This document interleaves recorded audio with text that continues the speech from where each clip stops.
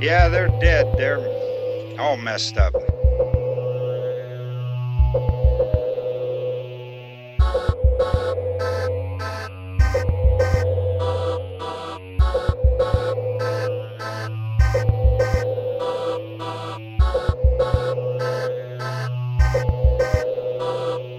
They're coming to get you, Barbara.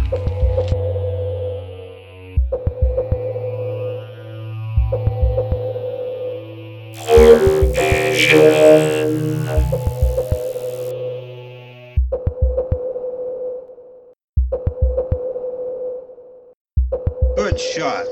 Okay, he's dead. Let's go get him. That's another one for the fire. All right, and we're back. I'm your host, John Hunter, along with your co-host, Dillip Bugs. Hi, I'm Dylan Boogs, and I almost got recasted once.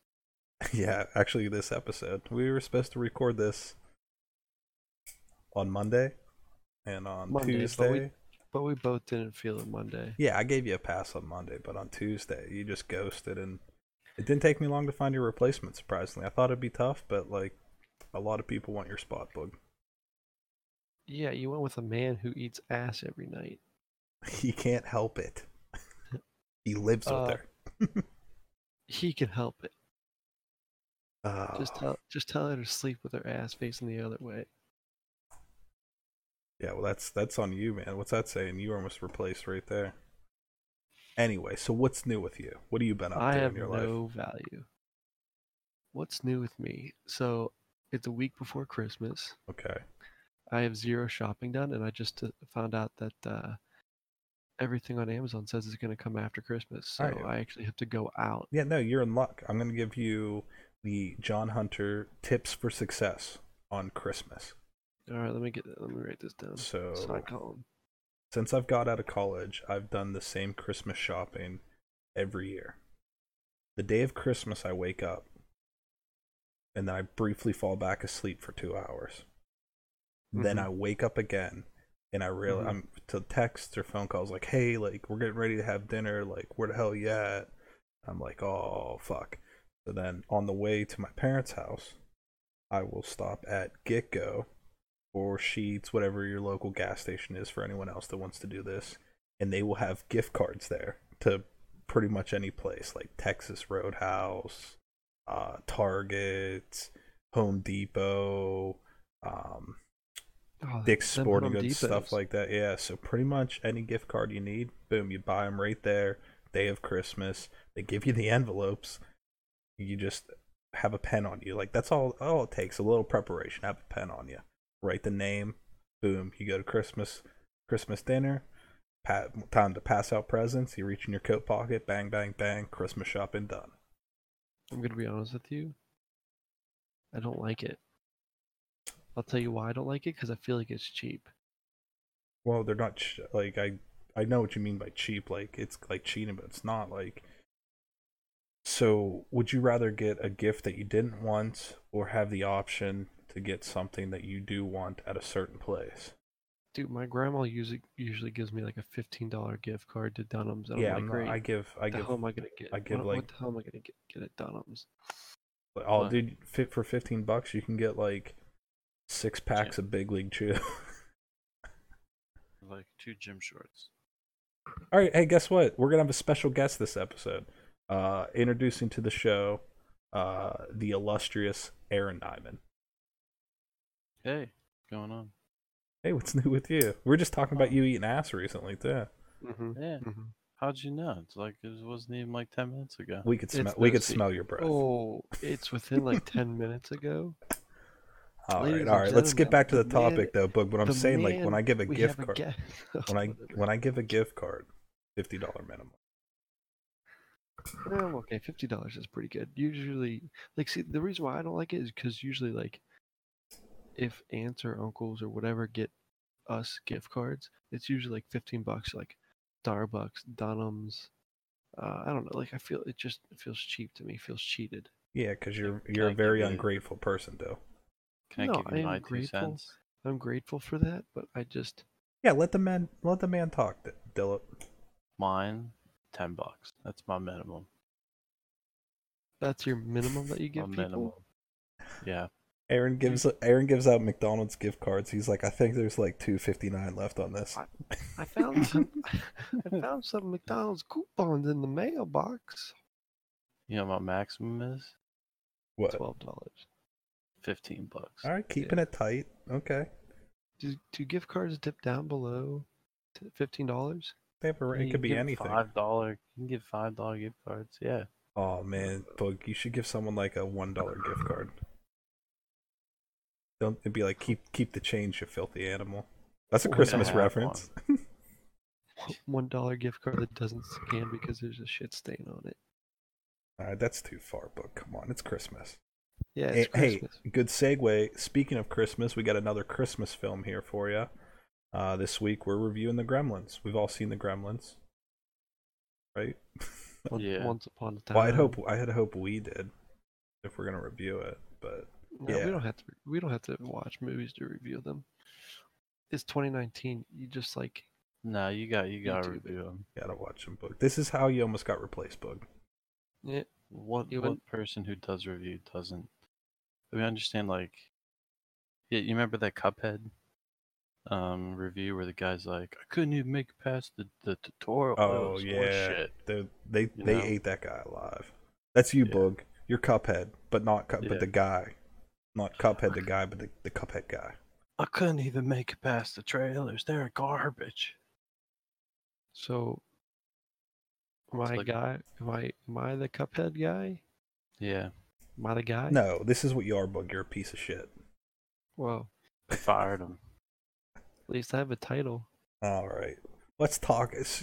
Gremlin's a classic. Like it's up there, man. Like I will easily say this is the best Christmas horror movie, in my opinion. I mean, at least it has the widest range of audience as well. If you really think about it, like anyone could watch this. You can put it on at like any Christmas like event you go to, and young, old, everybody could watch it. Yeah. Pretty aggressive though at points. It was Oh, it rated definitely. Yeah, that's actually a little trivia for you guys out there. This is one of the first films, along with Indiana Jones and the Temple of Doom, that led to the PG-13 rating. At the suggestion of Steven Spielberg, who What also was an executive producer on this movie. Hot is damn. there a specific scene that you can point to and say like, oh yeah, that'll be PG-13? Yeah. So there was The some Temple of gruesome Doom? stuff. Kalima. Oh yeah, we're talking about this movie, Bug. Come on. Yeah. But I think there's a bunch of stuff in this one. Like the gremlin in the microwave. Ooh yeah. Doesn't one go down like the garbage disposal too? Was that the second one where they jammed that one dude through the garbage That, disposal? that might be. But yeah, there's some scenes. It's a little bit darker of a movie. Yeah. Even compared to today's standards, though, I don't think this would be a PG-13. But it's crazy to think about the different movie ratings. Like when Jaws came out, that movie was PG. I honestly believe that this came out nowadays, it'd get a PG-13. Yeah, well, Yeah, that's it's another still thing. If this came out nowadays, this would be like a CGI like shit fest. Oh yeah, it would be a disaster. That's what makes you worried about Gremlins 3, which allegedly they're working on, but they've allegedly been working on that since Gremlins 2 came out in 1990. You know what else happened in 1990, Bug? You were born. I was born. Well, What a thank- shit year. It was pretty solid. No, what a shit month. So you No, guys, What a shit day. you done? You done doing that nonsense you're doing? Yeah. I could tell got a little it bit out. earlier, Bug, coming into this, that you had a little bit. It was gonna be one of those rough days for you, right? Yeah, I'm just gonna let you know. I'm tired. We gotta stay up. All right. Well, Oh. We gotta stay up until 4 a.m. tomorrow. Oh, that's yeah. 4:35. Little What's the run little. time on I was 2 hours and 35 minutes. A little backstory. Shit. tomorrow we are all going to see the premiere of the new Star Wars. And the only And we showing got that tickets wasn't- for a showing that I didn't even know they had at 1:15 a.m. Surprisingly, it was the whole theater's goddamn open. Yeah, well, if the early reviews are any indication, this is something that we preach at this podcast: is always formulate your own opinion, as well as don't put other people down for how they feel. Something that might be your favorite movie might not be someone else's favorite movie. But Yeah, you piece of side, shit. yeah, you pieces of shit. But side note, early reviews not great for that. But luckily for us, we got a good one in front of us here. You guys ready to talk a little bit about the directors and cast and some miscellaneous trivia there? And Gimmers. I'm down. I'm game. Oh, okay, cool. But hey, glad you could be here, Boog. Glad you showed up. I'm glad that I'm able to participate. All right, so a little bit. Film was directed by Joe Dante, who, for you horror guys out there, he before this directed The Howling, which I'd say top 5 werewolf movie. For you kid movie fans out there, and also this was prime like our age growing up. He also directed Small Soldiers. Oh yeah, The I can see that. Gorgonites are in the trees. I actually watched that movie recently, and it doesn't hold up. But I loved that movie as a kid. It didn't hold up then either. That's because we were like 10. Yeah, it was so. This is crazy. Side note, because I know we did just talk Star Wars, but I feel like there's gonna be this weird thing with kids that were born, and maybe I don't know, because you have a lot of like older influences, Boog, but kids that were born like as the prequel trilogy came out might look at that trilogy differently. Like me and you, Aaron, we were born at a different time where in between, like we were in between the last Star Wars, and there was a significant amount of time like we were younger age, like coming through that original trilogy or the prequel trilogy when that came out. Like, so as a kid, like we could appreciate, like we liked it, but we still knew how great the original was. Like if the first movies you're watching are the prequel ones, and like that's like your kid coming up on those, like they might just imagine kids now. They might like that more than the original trilogy. That kind of scares me, man. But that's where we say it's all subjective of what you like. Like, hey, you could like shit, like it's whatever, man. Like there's terrible movies I like, but I have like affinity for them just for the fact that like I had like associated like being a kid and seeing those movies for the first time. It's I don't know, it's just weird like that, like when you take in media and stuff. Besides that, Joe Dante, he did the segment in the Twilight Zone movie, It's a Good Life. Another favorite, well, not a favorite, but I really do enjoy this movie. And you don't really see it on as much anymore, but The Burbs. He directed The Burbs. I don't know if I've ever seen it remember on The Burbs. TV. I've always just streamed it, usually on Hulu. Looks But like that- recently he did some Looney Tune stuff. Yeah, with that one with Brendan Fraser. He did direct Gremlins too, which Yeah, that movie's batshit insane, but I also love Gremlins too. and it's actually kind of impressive. This is kind of before the age of Hollywood finding a new director for every Yeah. movie in a series. What else has he done? He did some recent stuff with Corey Feldman. Just lost a little bit of respect with him. Dude, Corey Feldman's in this movie. True. All right, so Joe Dante, great guy. Writer, we got Chris Columbus, which this guy actually has been a part of a lot of productions. Some big ones. He was actually the director for the first 2 Harry Potter movies. I didn't know this. He was the producer on Jingle All the Way. Gotta love that. I love the first 2 Harry Potter movies. You know what other 2 movies that you love The that he atmosphere directed? on them were great. Rent. No. I mean, he did direct that, but no, the other 2 movies he directed that you definitely love are Home Alone and Home Alone 2. Uh, I was gonna say Bicentennial Man. I know you're a big Robin Williams I'm Bicentennial. actually a big Bicentennial Man fan.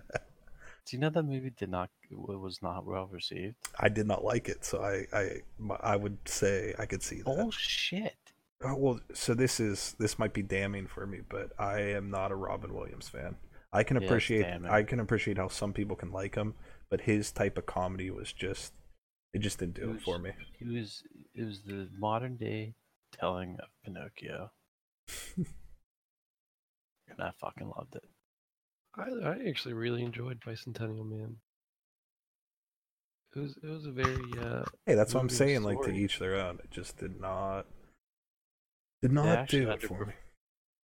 Bicentennial Man underperformed at the box office. Ooh, dude, does it give box office information of the Gremlins? Oh yeah, here we go. Oh, Gremlins is actually one of the adjusted highest grossing horror movies.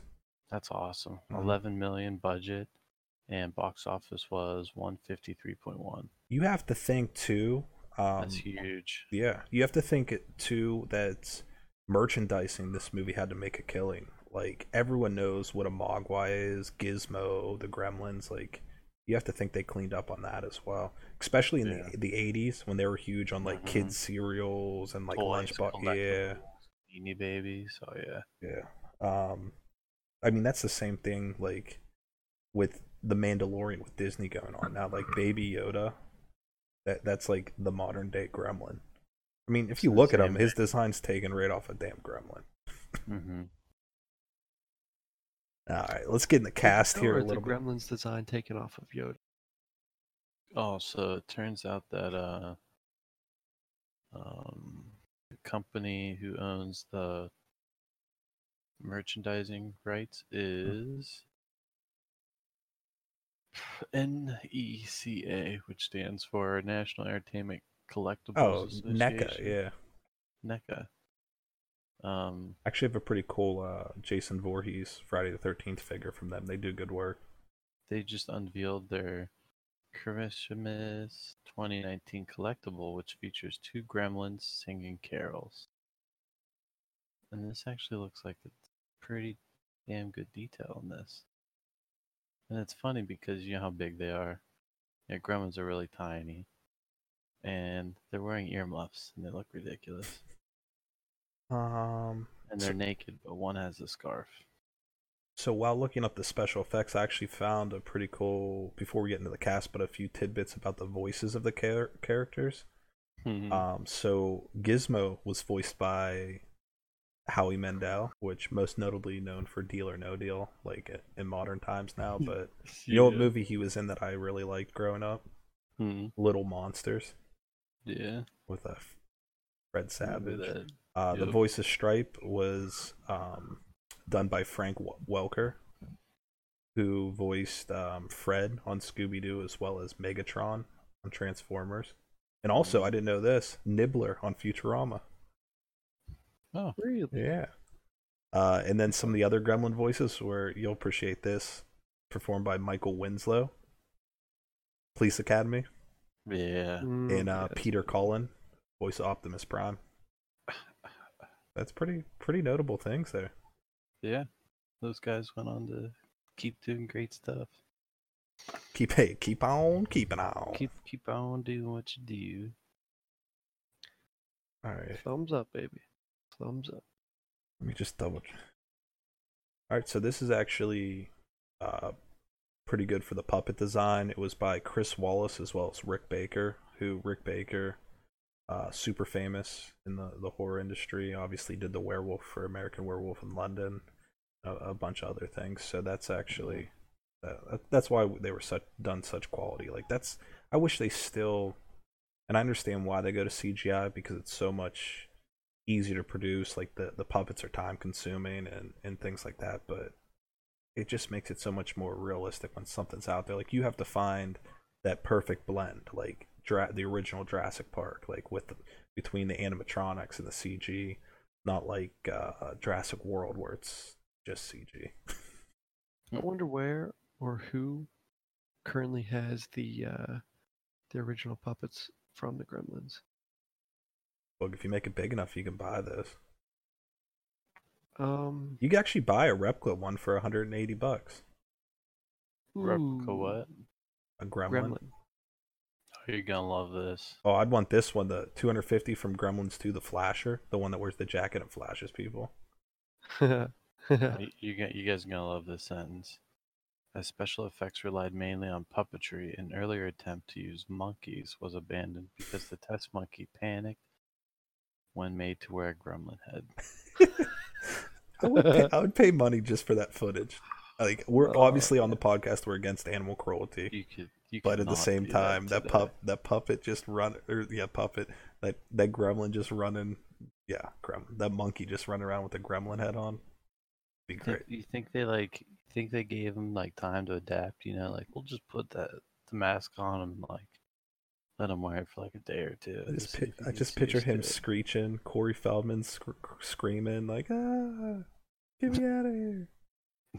This is better than what I'm doing tonight. Steven Steven Spielberg's there, because he's executive producer. I just picture him standing there. He was in the movie, wasn't he? I don't know. He was on like a bicycle, if I remember. I thought he's in the He second was one. a bicycle? Yeah, he played a bicycle bug.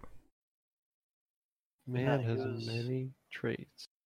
You saw him on a bike in the movie. Let's get onto the cast here. So, first character we see in this, Randall Peltzer. He plays the dad in the movie, the one who actually goes and picks up the gremlin from the Chinese, like, underground Chinatown shop. Was played by musician and notable writer Hoyt Axton, which I didn't know this until like researching for the episode. You know the song like Jeremiah was a bullfrog. Yeah. He wrote that song. Like Three Dog Wow. Night like performed it, made it a #1 hit, but he was the writer of that song. So, little known fact. Some other notables we got going on here. The neighborhood, which this was weird to me. Like, I guess he was his friend, but the main character played by Zach Gilligan, Billy, he was out of college. He was out of high school, whatever, working at the bank, and his friend was like a elementary, middle school boy, and Corey Feldman, like he was the neighbor. But obviously Corey Feldman, real big in the 80s. He was pretty much in everything back then. The same year that this was filmed, he was in Friday the 13th Part 4. I think the year after, what was this, 84? 85, he had some scenes in Friday the 13th, at the beginning of Friday the 13th Part 5, as well as a little movie you might have heard of called The Goonies. Mm-hmm. 86, I know he was in Stand By Me, Stephen King, classic. Was 86 also the year of the Burbs? No, Burbs was after Lost Boys. So Lost Boys was 87, which I'd like to do a review on that because, I mean, we all, I know Aaron does. I don't know if you do, Boog, but love the Lost Boys. And I love the Burbs Boys. was 89. Yeah. It's been a Think we long do- time since I've seen the Burbs. Can Yeah. we do a review of the Burbs? Is it considered horror? Yeah, I guess. I mean, they're like, whatever. We could do it. It's horror enough. So we could do the Burbs. It's horror enough. If It's hold fast. if people want to see a review of the Burbs, send me an email. We'll Leave it remind up you to the we'll email leave it up address to the at end. fans. Let them come. So back to the main guy, Billy. Zach Gilligan. He was also in a horror movie in the 80s. Another one, Waxworks, with like the creepy like wax figures and stuff like that. Obviously in Gremlins 2 as well. Who else do we have here? I love this guy. I always felt like this guy was in a bunch of stuff, but I always felt like he should be in more. Dick Miller, that plays the neighbor, Murray. I thought, isn't Dick Miller? You're thinking of a different Dick Miller. Nah, that dude's been in like a ton of movies. Whoa, this guy's been in a ton of stuff. Like, But they're all Yeah, but he always plays like bits parts. He was always a good character actor. But the one that always stuck out for me was his scene in the original Terminator when he goes to the gun, the shop. Oh yeah. He was the garbage man in the Burbs. Says he's in Small Soldiers. I wonder what he did in that. Yeah, it's been a while, but like he looks like a guy that could be in a ton of movies, and I mean he was in a lot of like smaller bit parts and stuff like that, but he has a very like recognizable face. Mm-hmm. And he was great in this as well. You got Zach Billy, his girlfriend, played by Phoebe Cates, who if you have ever seen Fast Time at Ridgemont High, you know who Phoebe Cates is. Oh yeah. Boog doesn't. Boog's never seen that movie. You're not old What enough, movie is Boog. it? Fast Times at Ridgemont High. Yeah, my mom doesn't let me watch movies like that. Boog, you're 22. You can watch whatever you want. That's not what my mom told me.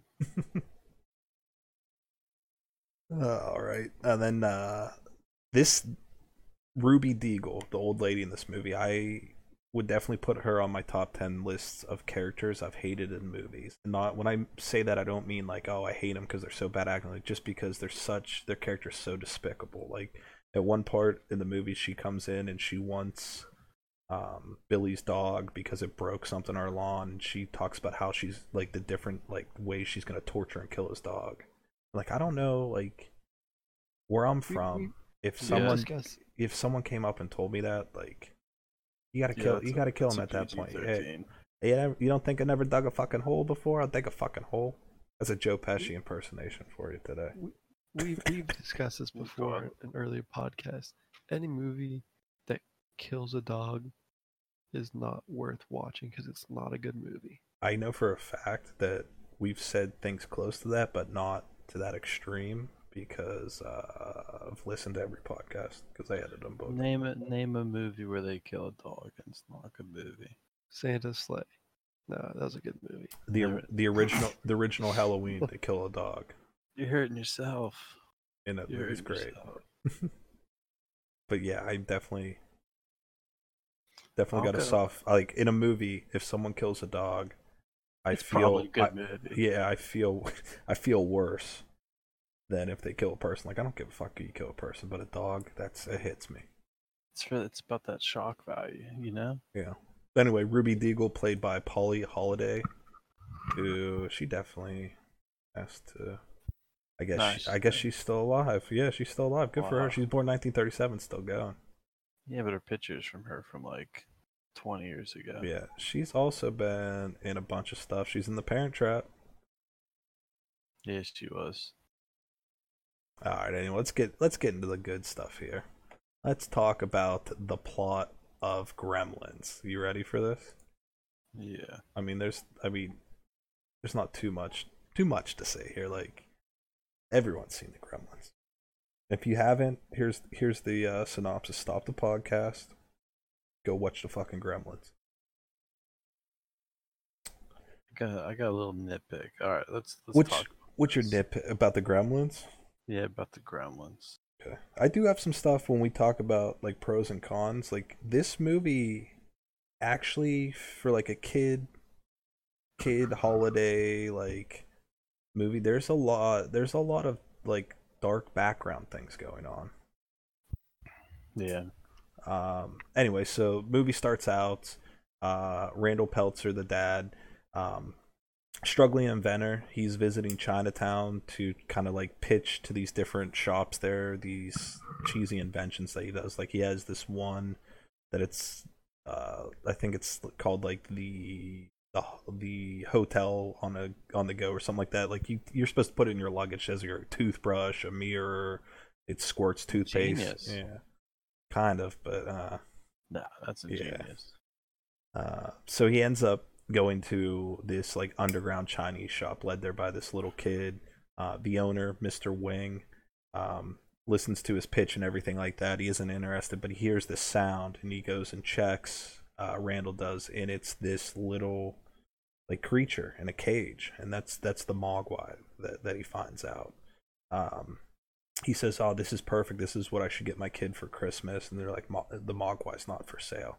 But the little kid that let him in there, whose grandfather owns the shop, works out a deal with him without the grandfather knowing.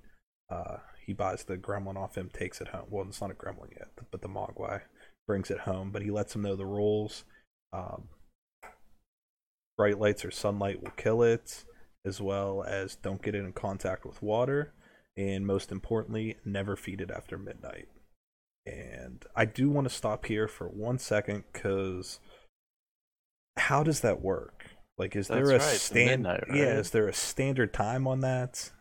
That's Yeah, one of like the only issues I've ever had with Gremlins is, like, do they recognize that's what I was gonna daylight say. saving time, or Does a Mogwai, like, if he stays up like late at night and then like goes to bed really late, like doesn't his biological clock change? Like yeah, there's some they should have thought that one out a little bit better. Like, maybe don't feed it after dark. Maybe it's something yeah, like that, or after yeah, dark.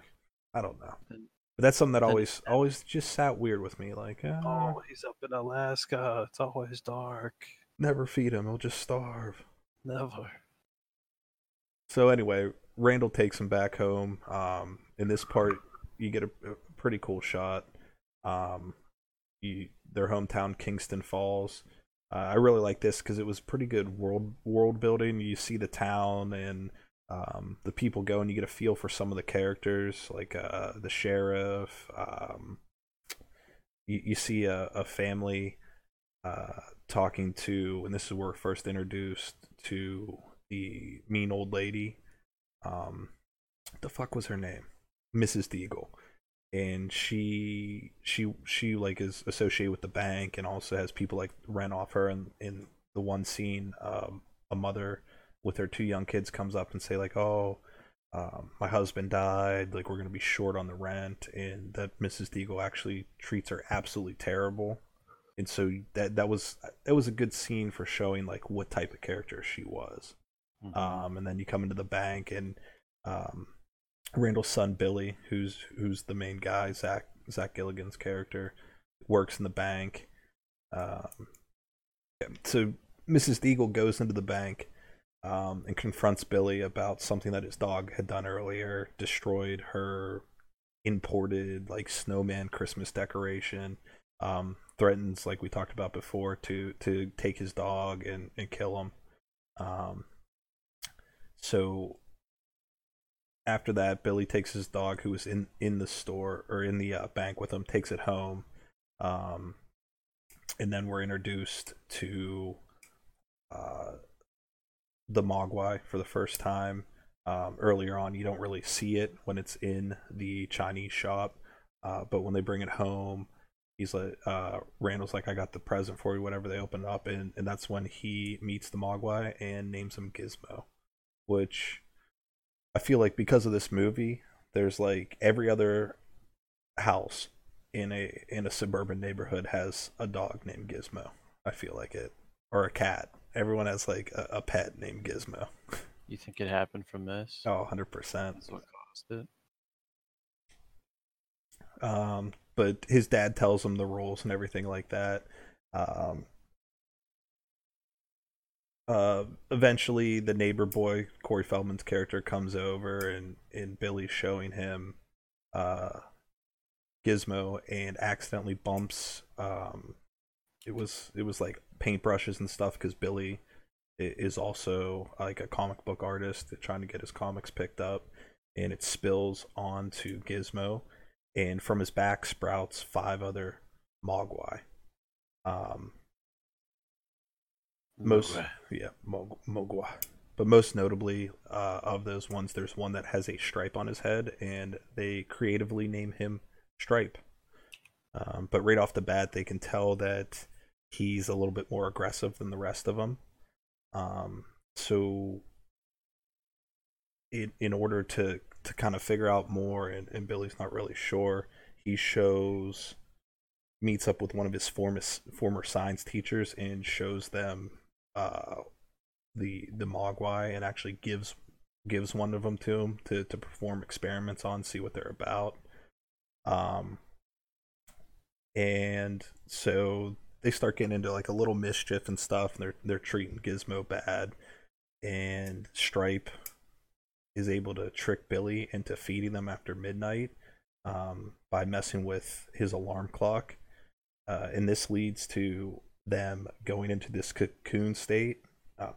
And Which is also pretty bullshit. the cocoons. Not the clock. It's like, haha. Yeah, you think if you had something that had that kind of rules, like you really don't know. So that's another thing I'll talk about, the pros and cons, but there's a lot. So one of the overarching themes in this movie is that Americans are dumb as fuck. No, that's literally what it is. Like if you break it down and look at it, and that's kind of playing like we have that like hubris, that ignorance, like, oh, we don't have to follow rules, we do whatever we want, but there is consequences. So like that's something that this movie kind of has going, like underlying theme. But I guess that's a reason how they can fall for something like that. So even the Mogwai that the science teacher, Mr. Hansen, has, it was able to get some food at some point and is in a cocoon state. The next thing comes up here is Billy's currently away from his home, and he finds out that the cocoons hatch. You get a pretty cool scene with Mr. Henson where he doesn't really get a good look at it, but it gets out of its cocoon and goes hides, and he's thinking like, oh, I could feed it, I could lure it out with a candy bar, and he gets attacked and killed by this gremlin. At the same time, Billy was going to meet with him, and he realizes, well, if this happened with this one, this could happen back to the other ones that I have at my house. And this is probably one of my favorite scenes in the movie, is the sequence when they hatch out and Billy's mother's at home and they start like trying to attack her and stuff like that.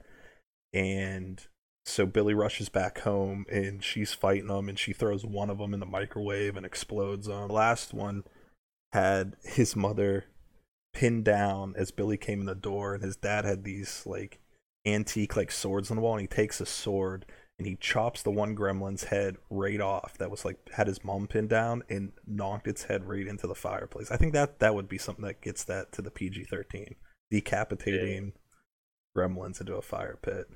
Yeah, that's fairly violent. Yeah. So at this point, all the gremlins were killed except for Stripe. He escapes. He jumps out the window. Makes a run for it, and so they try to track him down, but he was able to go to their local YMCA, and he hops in the swimming pool, and that starts spawn off multiple, and that another scene I really like in that movie with the pools filling up with, like, they had to have used some type of what's it called, like dried ice or something, but it has like that smoky like fog coming up out of the water, and lights are flashing like green and red underneath. So Billy's like, oh fuck, like we fucked up. So he goes to warn the police, and they don't believe him, because I mean, to be fair, if you were a police officer and someone came like, oh, there's little gremlins. Yeah. But at this point, they make it out of the gremlins make it out of the swimming pool, and they start overrunning the town. And they just start doing all kinds of like crazy like hijinks. Like the one messes with a street light, causing accidents. And then this is one of the most satisfying kills I think I've seen. Is it goes to that evil Mrs. Deagle's house, and this would definitely be you, Boog, because she had like 30 cats like living in her house. See, I don't understand that. At some point, Boog, you're gonna have 30 cats. Yeah, because I have one cat, it is even if you're not, you know you want one. You know you want more. Honestly, Boog, you're gonna be like 60 years old and have 30 cats. Like, let's be honest. Yeah. Honestly, I don't want more than 30 goddamn cats. That motherfucker got like 30 goddamn cats. I don't want more than one cat. I understand you saying that, but I'm not feeling it. Your mouth is saying no, but your eyes are saying yes. Yeah. but they mess with the wires on it. She has a chairlift to get up and down the stairs, and the one messes with her wiring, and she hops on it to go upstairs, and it rockets her right out the window as the cops are coming by, and she smashes into the street. At the same time, some of the other ones go to the local bar where Billy's girlfriend Kate works. And don't they like drink or something? yeah, they're out there partying. They have like a recreation of that like famous was it like the poker dogs or whatever. Like so they're out there just they're goofy. They're little gremlin. They're little goofballs. But she's able to get out of there and distract them by using the flash on the camera. And that like stuns them for a second because the lights affect them. And she runs out and she's able to meet up with Billy and Gizmo. Who go over to the bank to hide. And then at this point, you also get like a little bit of a weird backstory because earlier in the movie, Kate, she says that like she doesn't like Christmas, like she doesn't like that's her least favorite time of the year, and you don't really know. But for some reason, she reveals to Billy that her father. This was like the stupidest thing, but her father died on Christmas because he tried to. He dressed like Santa Claus and then come down the chimney, but he like fell and broke his neck. Which I was like, that why is this in here? Like you didn't need this. Not everybody likes Christmas. Yeah, you could just not like Christmas. Like you didn't. That was just a strangely dark tone. Billy should have been like, Kate, like it's not my fault that your dad's a fucking idiot. And yeah, really. How did you think you're gonna fit down a chimney? Because you're not. Alright, so while this is going on, Billy and Kate realize like, hey, it's like quiet, like what happened to the Gremlins? So they find out that they were actually in the local movie theater, all of them, watching Snow White and the Seven Dwarfs. So they get a plan. They decide they're gonna blow up the movie theater and just take them all out. So they do that, but it turns out the last Gremlin, Stripe, had gone across the street to get more candy because he's always that Stripe, always getting away. And that leads us to our final climactic confrontation here. So right now, before we get into spoilers, which I really didn't want to do spoilers for this because everyone's already seen it, so it's just going to go through it. But we'll put a little pin in that, and we'll do our pros and cons. And since you're the guest host here, Aaron, I'm gonna let you go first. What's your first pro or con? It could be anyone, anything. Scene you like. Something that you really thought was done well. Boog, you still here, buddy? Yeah, I'm around. All right, I will say it's been a while since I actually seen it. I will say probably the most notable scene I remember is probably the China shop. The open, yeah, they actually did a good job setting that up. It really felt like a back. It was mystical. Back alley, like Chinatown type, yeah. Yeah. It had some mysticism to it, which really set the mood for the Gremlins, you know? It kind of came out of nowhere. It backed it up pretty well. It did. I mean, you have to, because it's in a lot of ways it's a very practical movie, like based in real like kind of things, and like the Gremlins are such like a far-fetched mystical idea that you really had to set that up right before you got into everything. So I did like how they did that, as well as the actor that played Mr. Wing, who he had been in a lot of like Chinese films. I didn't know really too many that he'd been in besides Gremlins 2. But he was played by Kai Luke. He's just like the typical. Yeah, he had the long, wispy, like Fu Manchu. Yeah.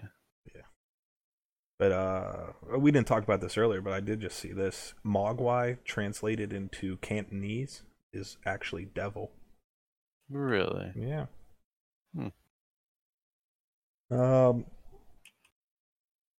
Pro I had, this is a really easy one, but the puppet and character designs.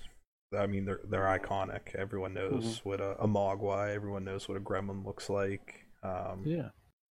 They did a great job on those, and obviously if you're gonna have a movie with those creatures going around, like, you have to make them look good. I did like the scene too. Like I've always been a big fan. Like obviously technology's moved on, but Mm-hmm. like stop motion when they first all come out of the YMCA and they're out in the street and they're walking Oh down the street. I yeah. love the stop motion, so I did appreciate that as well. Boog, what do you got? Pros and cons, buddy. Pros and cons. Just gonna add on to what you Didn't said. didn't they have like the didn't they do the classic like YMCA thing where they had a what's that group called? The Didn't one Village of them have People. yeah, the Village People? Didn't they redo that? They might have. I'm not 100%. I think they did with the Gremlins, of course. Goddamn gremlins. Gremlins. All right, Boog, what do you got? I was just gonna build on what your pro was. I mean, the Gremlins itself is just an iconic creature. So what I wrote was, I mean, it's very creative, very original movie. And just to show, I just want to say a little fact to help build on it. Chris Columbus, the writer, didn't write Gremlins with the idea that it could actually be made into a movie. It wasn't until the script was found and discovered by Steven Spielberg, who said it was one of the most original things he's ever came across. Spielberg was like, "Oh yeah." And took it. Yeah, took it over. he's like I could see them little motherfuckers walking around. But that's true. That's true. That is a good point. This did lead to a lot of like trying to knock off like what are those other you got like critters, goalies, Yeah. stuff like that. Plus, So it's probably also toy soldiers, to be honest. yeah, that movie did seem very derivative of this for sure. But then again, you did have the same director. Mm-hmm. Yeah. um, I feel like we talked about a few of the cons earlier. That the only real some of the roles like yeah you go as far to set rules in this universe like don't keep them away from water, keep them away from light. But the one that like we talked about before, but really got to me is that whole after midnight. So if you're going as far as to establish rules in this universe, like why would you do that to yourself? Yeah. It's not necessary. Yeah, figure that Why not just say dark? figure that midnight shit out. Yeah. Don't give me a hard timeline. Another Animals. pro I had, the acting was very solid. You could really feel a bond between Billy and Gizmo. The Kate, Phoebe Cates, her acting was great. I liked Hoyt Axton as the dad. Um, how the lady that played was it Polly Holiday played Mrs. Deagle. She came off as a real big piece of shit, but that was acted well. So the acting was solid. World building was good. We talked about that at the beginning with the Chinatown, but the one scene that really stuck out to me was when they first introduced the town of Kingston Falls and the way they did the shot. That was very reminiscent of another Stephen King produced movie, Back to the Future. When they're doing the shot and they're going through the town, you kind of can see how the town's set up. But even in this, more so, you see some of the main characters and stuff, how they interact with people, and it really gave you like a sense of character to the town. So I really like that when they do it in a movie. They do a lot of world building just by showing you instead of telling you like, oh, it's this or this person's like this. Like you see it, and that's a sign of good storytelling. Show don't tell. Mm-hmm. What else we got? Pros and cons here, boys.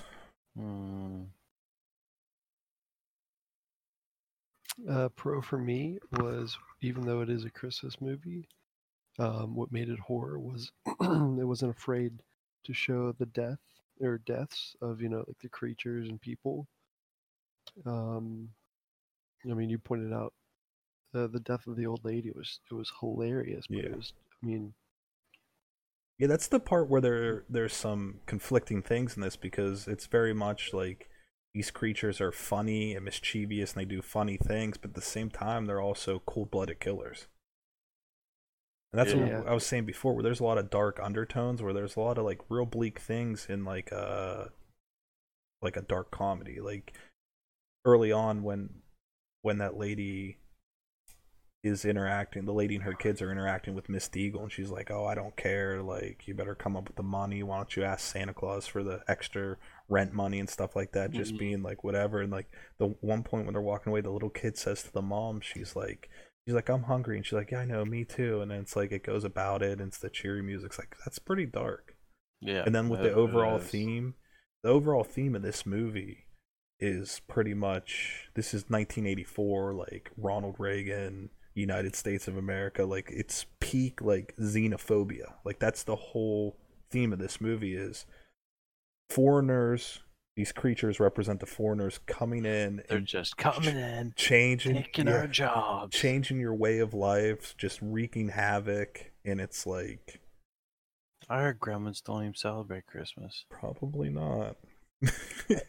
But I like, heard they what's the message? I heard they call it Happy Holidays. What's the message they're trying to say here is that like some of that stigma and everything is self-made. This is this is a commentary on the state, especially at this time, and I mean it hasn't changed much at all now, of the American people. If anything, it's gotten worse. Yeah, it was basically saying like that's a big part of this movie too, when, and we'll get into it in spoilers, but everyone knows that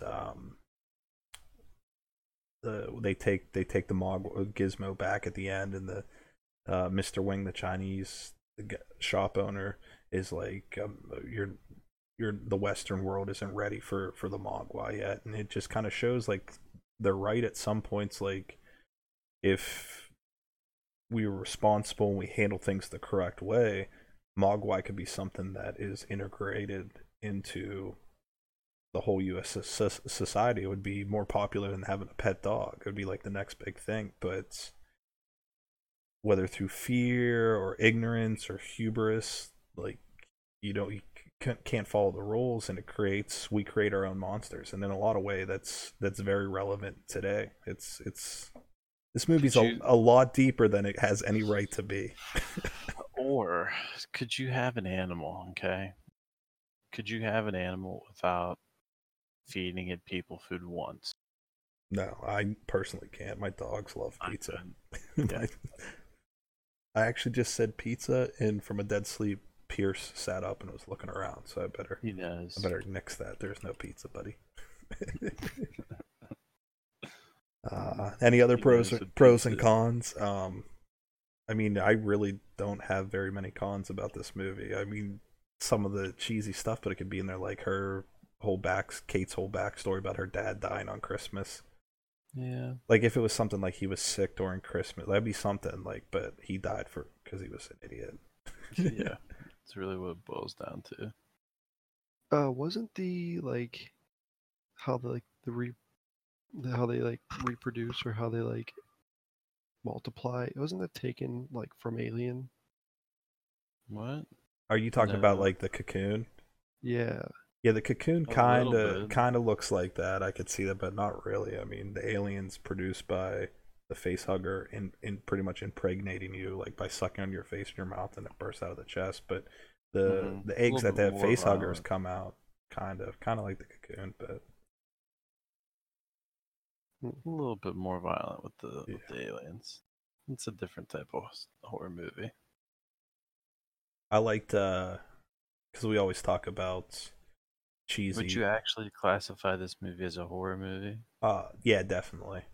Really? Especially the part I was talking about, like, so something we always talk about is cheesy jump scares and stuff like that, but this wasn't really cheesy. Like, I think it added to it, but after, spoiler alert, they beat Stripe. At the end, he comes back out of the water after being beat, like as a last jump scare, and he's just like the skeleton of it. And I thought that looked cool. Like it was cheesy, but not too cheesy. Like I like that. But definitely it's horror. Like if it was, I think maybe you can call it it's like a horror comedy. Yeah. but there's definitely dark. I don't know if I call it that. Maybe I call it a scary movie. Or yeah, I mean horror is just the overarching. I feel like that's like you're just splitting hairs now, Aaron. I might be. But definitely with the design of the gremlins and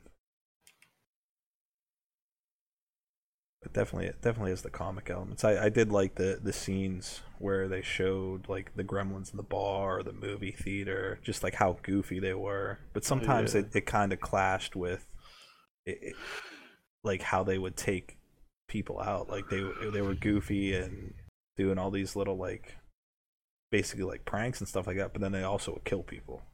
Mm-hmm.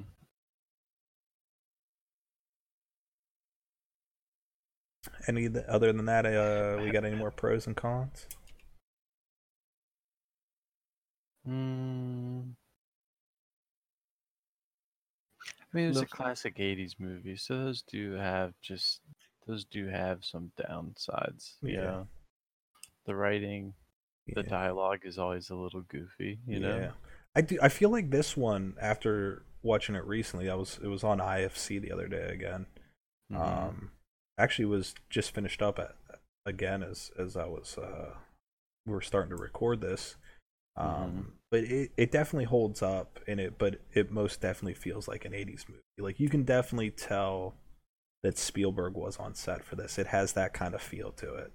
Like I was saying before, especially that scene when they introduced Kingston Falls, it reminds you, I know it came before, but reminds you of a lot of some of the shots in Back to the Future.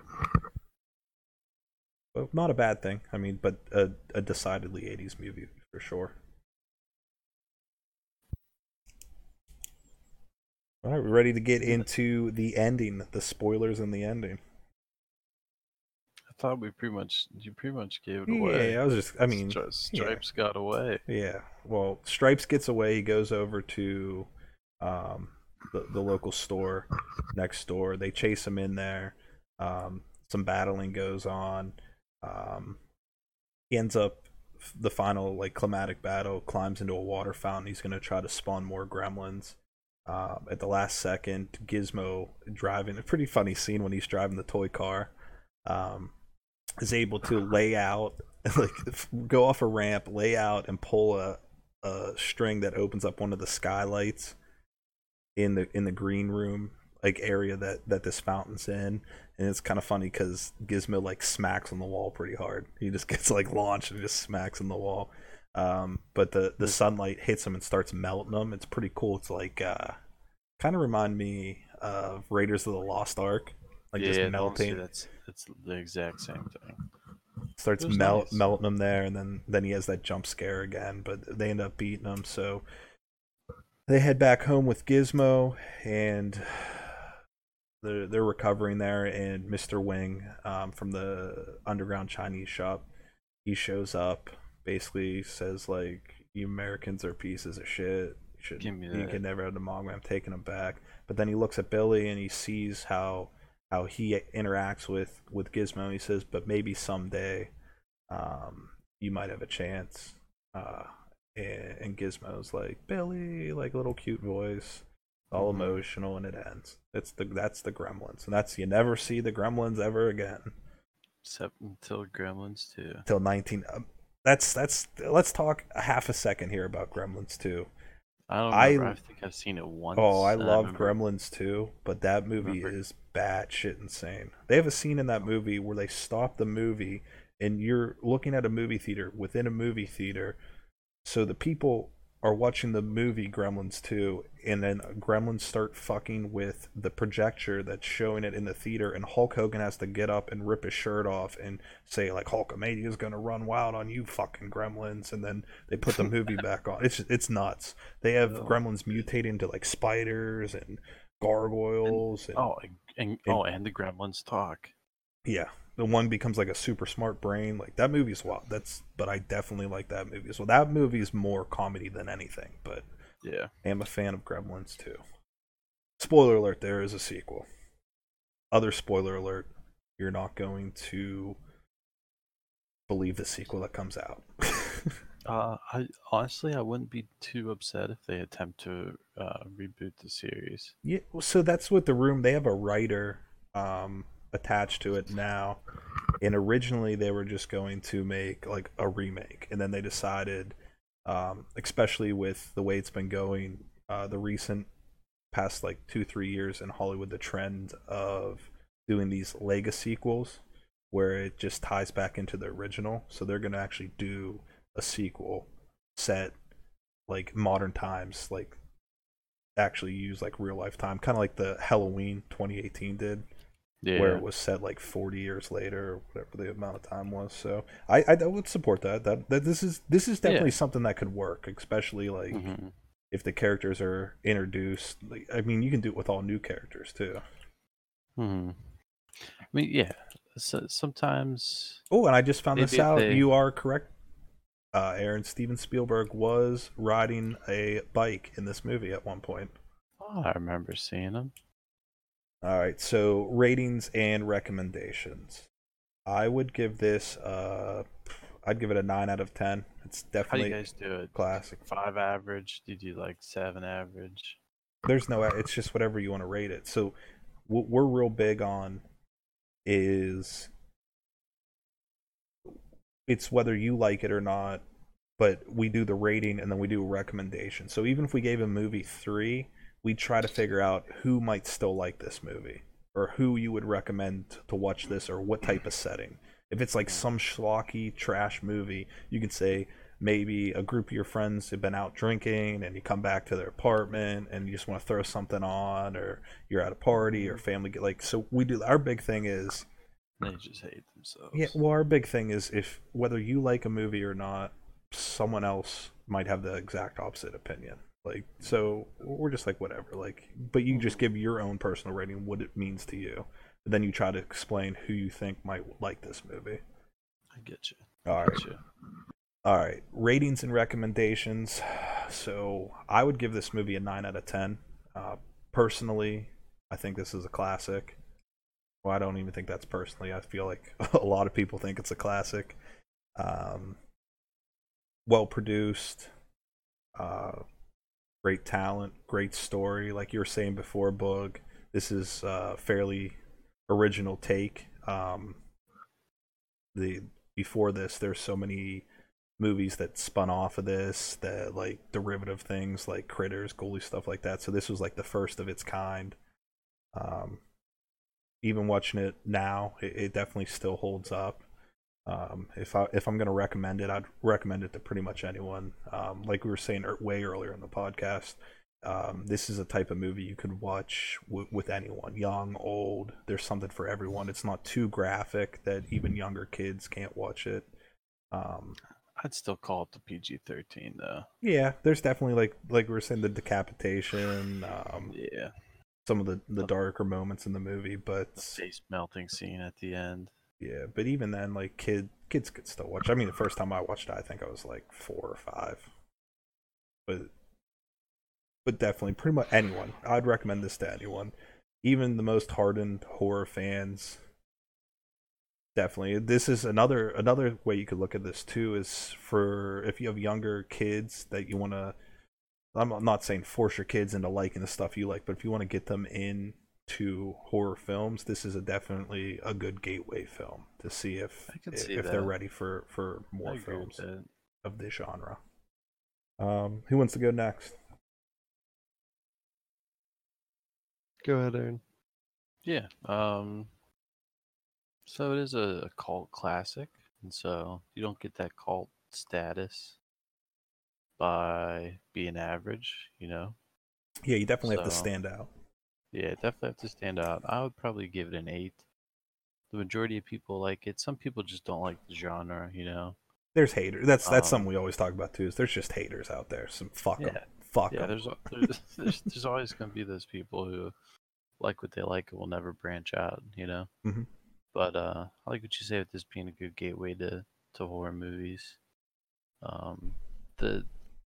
The plot surprisingly had a lot of depth, and there's a lot of side plots. Yeah, I know. I wanted to touch on it, but I got a little bit sidetracked there. But even the side plot, the neighbor Murray, how he thought, like, gave a little bit backstory, and this is actually a real phenomenon. Not getting too far into like the paranormal and stuff about the gremlins of World War II, where British pilots would report that they were on the planes chewing wires and stuff like that. Yeah. And he had fought in World War and thought he had encountered them overseas. And he was also a big figurehead of the whole like that overarching theme that I think of, like the xenophobia and stuff like that. He hates even down to foreign cars that he doesn't trust. Like Yeah. So, yeah, and a lot of those side stories like that are rather interesting. You know. yeah, there's a lot of depth to this movie. Mm-hmm. Especially for something that would be PG-13. Just try and compare this to a movie that's come out in the last 2 decades. Yeah, you know, most movies that come out now are just by the numbers, and that's what I was saying. Like, this movie is a lot deeper than it has any right to be. A movie about some cuddly creatures turning into these little scaly monsters. You don't think you're getting that. I credit that to Steven Spielberg, the writing, or the director, but it's definitely one of a kind. It almost has. If you think about a lot of '80s movies, though, a lot of them did have, especially stuff in this genre, a lot of subtext. Yeah, like all the Scorsese films and stuff like that. There's always a lot of different plot lines that are playing out. I guess that's something I should have talked about in the pros too. But this movie has a lot of rewatchability, and that's the exact reason why. Because you have those little side things, like you see something new every time you watch it. Yeah. So you gave him an 8. Bug, what are you giving it? I'd give it a 9 out of 10 easily. What would you give it hardly? You give it 10. Wow. Why aren't you giving it 10 out of 10? No, I'm not. No. I mean, I what docks a point? What docks a point? Mm-hmm. For me, I mean, at times I thought it was just too goofy. It's a comedy. No, but my main thing that goes back to is like, hey, they're in the movie theater. Guess what we're going to do that movie theater? We're going to blow up that movie theater in a small town. That was a good plan. How would you deal with that? It's a little like...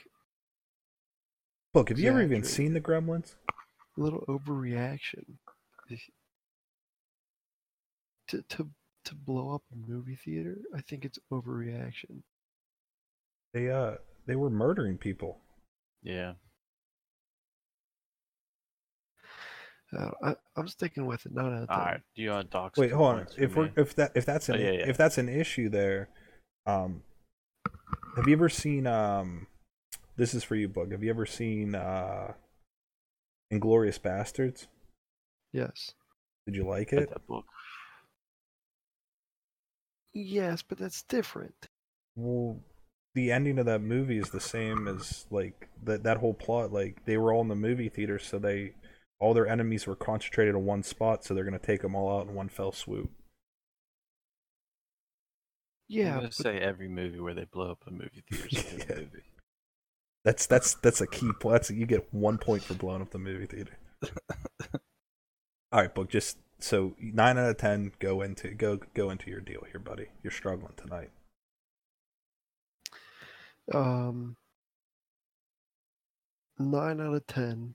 It's an instant classic. If anyone knows me, I really enjoy 80s movies because a lot of them are classics. They always have a unique approach to telling stories and getting to the point of stories, and the conclusion isn't always as cliche as most. So that's why I give it a 9 out of 10. People I'd recommend it to. Build upon you, John. What you said there about, people who, it's a good gateway. It's a good gateway drug into the horror genre. You're telling kids to do drugs? I don't like that word. Having people do drugs? Get over it. Well, you're going to jail. You motherfucking going to jail. Sorry, I'm a big fan of all puppeteering movies. Speaking of puppetry, did you watch that Dark Crystal on Netflix? I loved it. Did you watch it? Yeah, dude, that was like, how long do you think it made him to like do all those I puppets? fucking loved it, dude. Did you laugh every single time they did a running scene It was and good. they like showed their little legs, Little stubbies. little stubbies? And it's funny because like they didn't even try to like put like rods in their feet.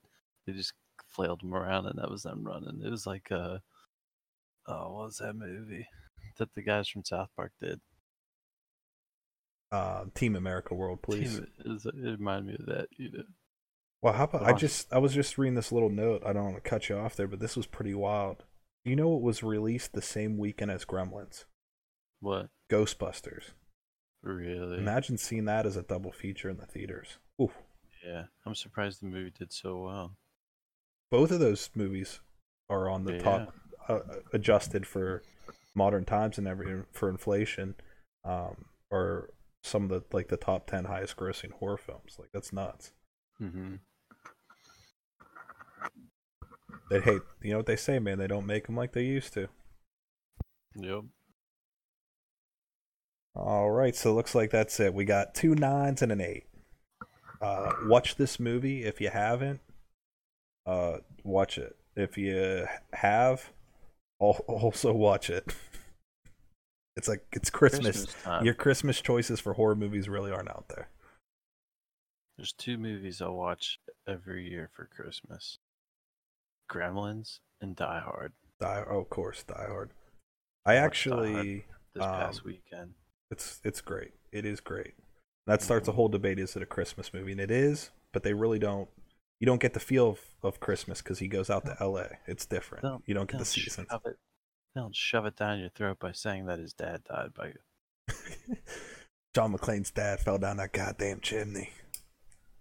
Yippee-ki-yay, motherfucker. He was just one day from retirement. I actually went, it was last year, 2018, for the 30th anniversary. They put Die Hard back in theaters. And let me tell you, that movie, I love it, obviously, when it's on TV or if I watch it streaming. But that's definitely a movie to watch in theaters. Like, you see, like, so much more.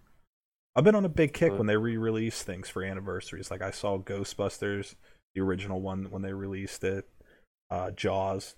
If you've never seen Jaws, little spoiler, I never talked about this on the podcast. Jaws is my favorite movie all time. But the one I'm getting stoked for is this 2020 coming up is going to be the 30th anniversary of Goodfellas, and that's also my top 3 favorite movies. I know you were saying Scorsese earlier, so if they throw that in theaters for 30th anniversary, you best believe I'm going. Yeah, I'll go see it. It's actually been a while since I've seen that. What? Yeah, not for me, and that's one of my big kryptonites. If it's ever on TV, I just stop what I'm doing. I watch the whole thing. One time, I accidentally was flipping through at HBO. Like, we had been gaming for a while, and it was like 2 a.m. I'm like, I gotta go to bed. I got a meeting at 8 a.m. And I was just gonna throw something on the TV to fall asleep, and I was flipping through on HBO. Goodfellas just started, and I stayed up and I watched the whole fucking thing. Oh man, but yeah, hey, that's Gremlins. That's them Gremlins. So it was nice being here. Hey, we appreciate having you. Definitely come on more often. I feel like you took a little bit of steam out of Boog, though. He's been real quiet tonight. Boogie, all right, bud? Yeah, I'm not bad. Just hanging in there. You sound a little bit bitter. I've been known as the Steam Killer. That's actually would be a cool name, the Steam Killer. You sound like an enemy in like a steampunk like novel. The Steam Killer. All right, well, this is the point of the episode, Aaron, where I have to do a little bit of plugs. First thing is, if you want to give us a follow over on Twitter, it's at HorrorVision.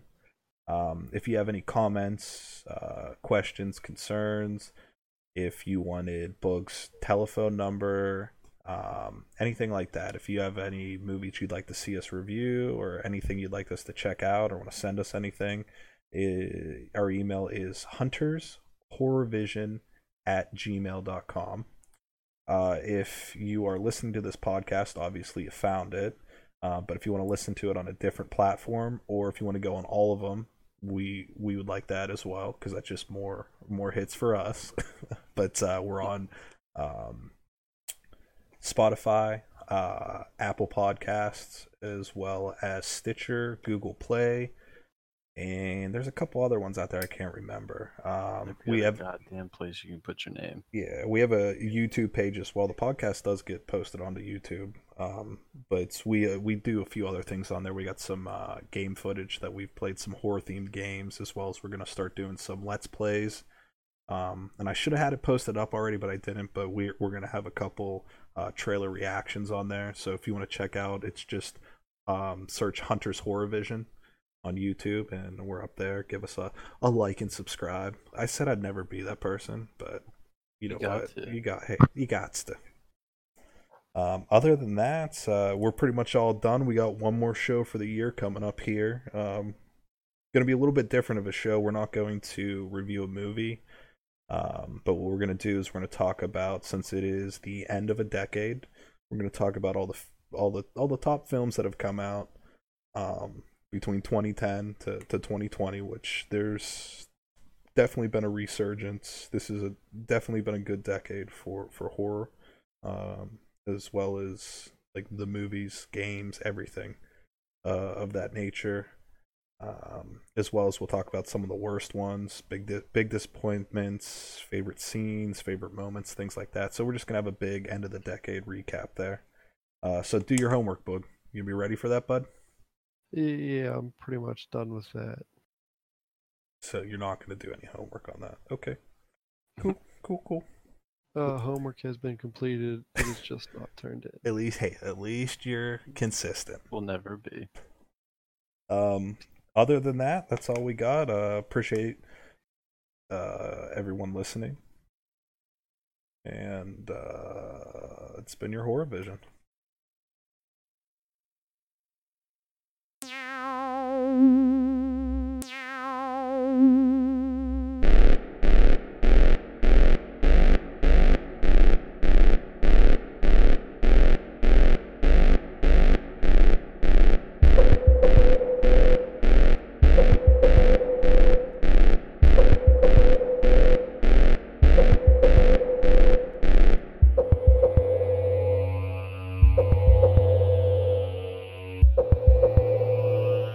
Yeah, they're dead. They're all messed up.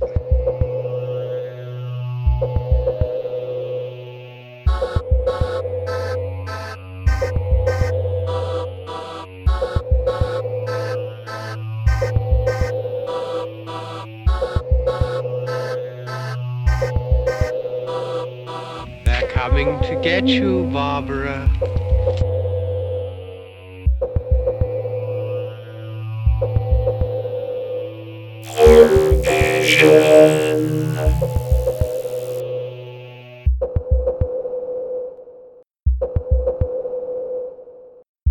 Good shot. Okay, he's dead. Let's go get him. That's another one for the fire.